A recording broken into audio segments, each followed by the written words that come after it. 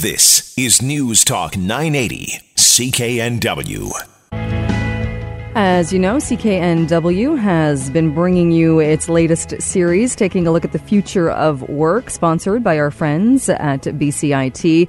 But will the future of work include less emailing at midnight, taking work home with us, working weekends if you're not scheduled to work weekends?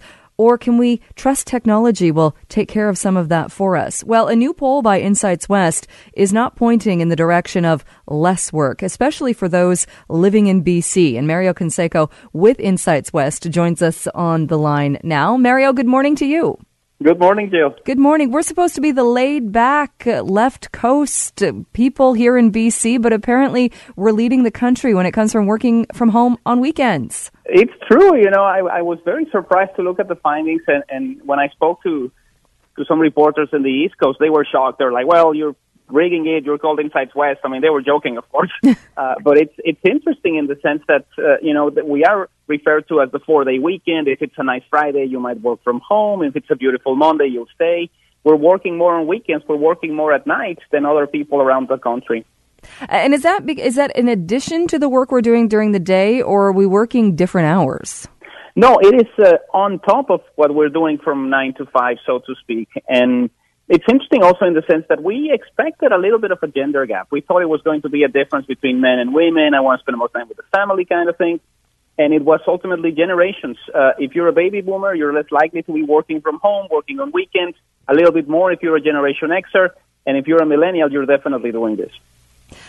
And I found it interesting, baby boomers, are they the ones that are most likely to be delegating to whether it's Generation X or to millennials? And is that what's leading to those two generations doing more of that work outside of what is the traditional, I suppose, 9 to 5? It's definitely part of it. You know, one of the things that we see as well is people who want to get ahead, people who want to get promoted, for instance, are making some of those sacrifices early on in their careers, staying late at work, replying to emails when there were friends and family, taking phone calls from work when there were friends and family. Those phone calls are usually coming from your boss. He's not going to be doing that work on the weekend or at night. You will. We've seen in France the bill that the right to disconnect, which seems like it's really going to the extreme in the other direction. But do you think, is it getting to the point we need something like that? Because just because you get an email at 3 a.m. or at 6:30 p.m. on a Friday doesn't mean you have to respond to it. But I would imagine some employees would feel obligated to. That's definitely part of it. There's a moment in which you tend to reply fairly quickly. You want to be there for your boss or you want to do something that is needed. What they're doing in France is essentially if there's a company with more than 50 employees, you do not need to reply to emails on evenings or weekends, and you have specific hours where you disconnect. People in Canada love this idea. When we ask full-time, those Canadians who are employed full-time, 82% say they would like similar legislation to be implemented in Canada. If it's not something that needs to be solved now, I'll deal with it when I see you tomorrow at 9 a.m. at the office. And the highest support from that, did that come from Quebec? Yes, Quebec at 90%. That was it wasn't that surprising. I mean, obviously there's a little bit of a Quebec-France issue going on, and they like to have some of that free time.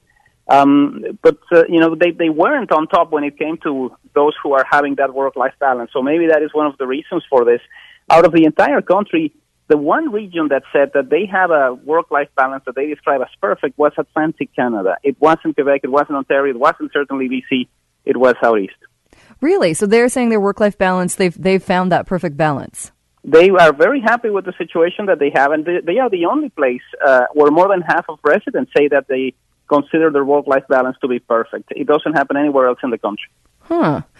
Do you know what kind of jobs you were talking to or you polled people? Because it would be much different going back to when I was a server. When you're a server, you go to the restaurant or a pub, wherever you work your 8 hours, you take your tips, you go home, and you can shut that part of your brain off. Unless your boss or somebody is calling you to see if you can pick up a shift or start early or something, you can shut it off. It's not as though you're taking it home with you. Whereas if you, like you said earlier, if you're at a company where you're trying to get a promotion or you're working on a big project or something, it's very difficult to leave and shut it off and go home and not be connected. Well, especially when you look at it from the standpoint of where we used to be 20 years ago, there were very few companies that were implementing email. There were very few companies that would give you a company-issued cell phone. I think this is one of the differences that we have now. Going back to those times, it might seem normal for a baby boomer to say, I'm just going to call somebody and they'll deal with it. But for the younger generations, you've never had a job that didn't have those characteristics. So you're more likely to be thinking to yourself that this is the normal. If you go back a couple of decades, this is something that didn't happen all the time. You had to call somebody's home. You had to probably get somebody from the family to answer the phone before you ask some of these favors. Exactly. And didn't we think that technology was supposed to make our lives easier? Well, in some cases it has. I think part of the difficulty is establishing that balance, and it's been tough for a lot of people, especially for those in the younger generations. You know, there is a lot of criticism towards millennials. They don't vote, they don't care. The survey tells us that they're making a lot of sacrifices, and they're expecting something in return, maybe in the form of a bigger paycheck. Exactly. Interesting findings as well. The more traditional staying late at the office. Did people mean physically they were staying late at the office, or virtually through email, through text, through being at home and being plugged in? That was considered staying late at the office as well. No, this is definitely physically being at the office, and some of the commentary that we received on the quantitative portion of the survey was, I'm in a situation where I cannot leave before my boss does. And there's moments when he leaves at 3:15 and it's perfect because I'm packing at 3:20. There's moments when he leaves at 7 and I want to go home, but I can't. It is interesting because I think everybody has been in that situation, and maybe it's the older you get and you realize that you're getting paid for a certain amount of time, and maybe if you're not gunning for that promotion or such, you can leave before the boss leaves.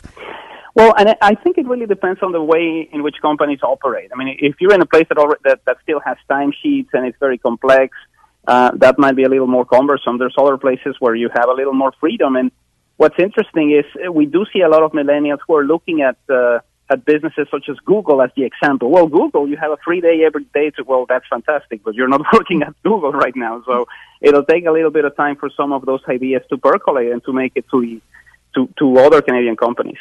And do you think that'll come with the younger generations as they age in companies, not putting up with this expected unpaid overtime and working long beyond the hours where you need to get the job done?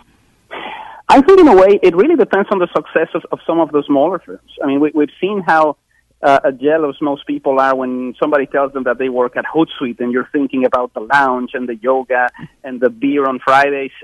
If more companies start to behave that way, it'll become the norm, but we're not there yet. No, we're a long way from every company being like that.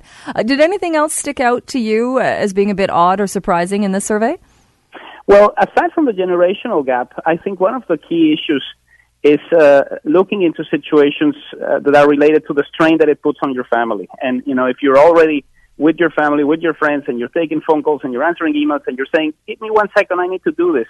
42% of Canadians who are employed full-time say that their work has put a strain. But again, millennials are suffering more, 55%. So it's a generation that is definitely struggling with the work-life balance and making some sacrifices.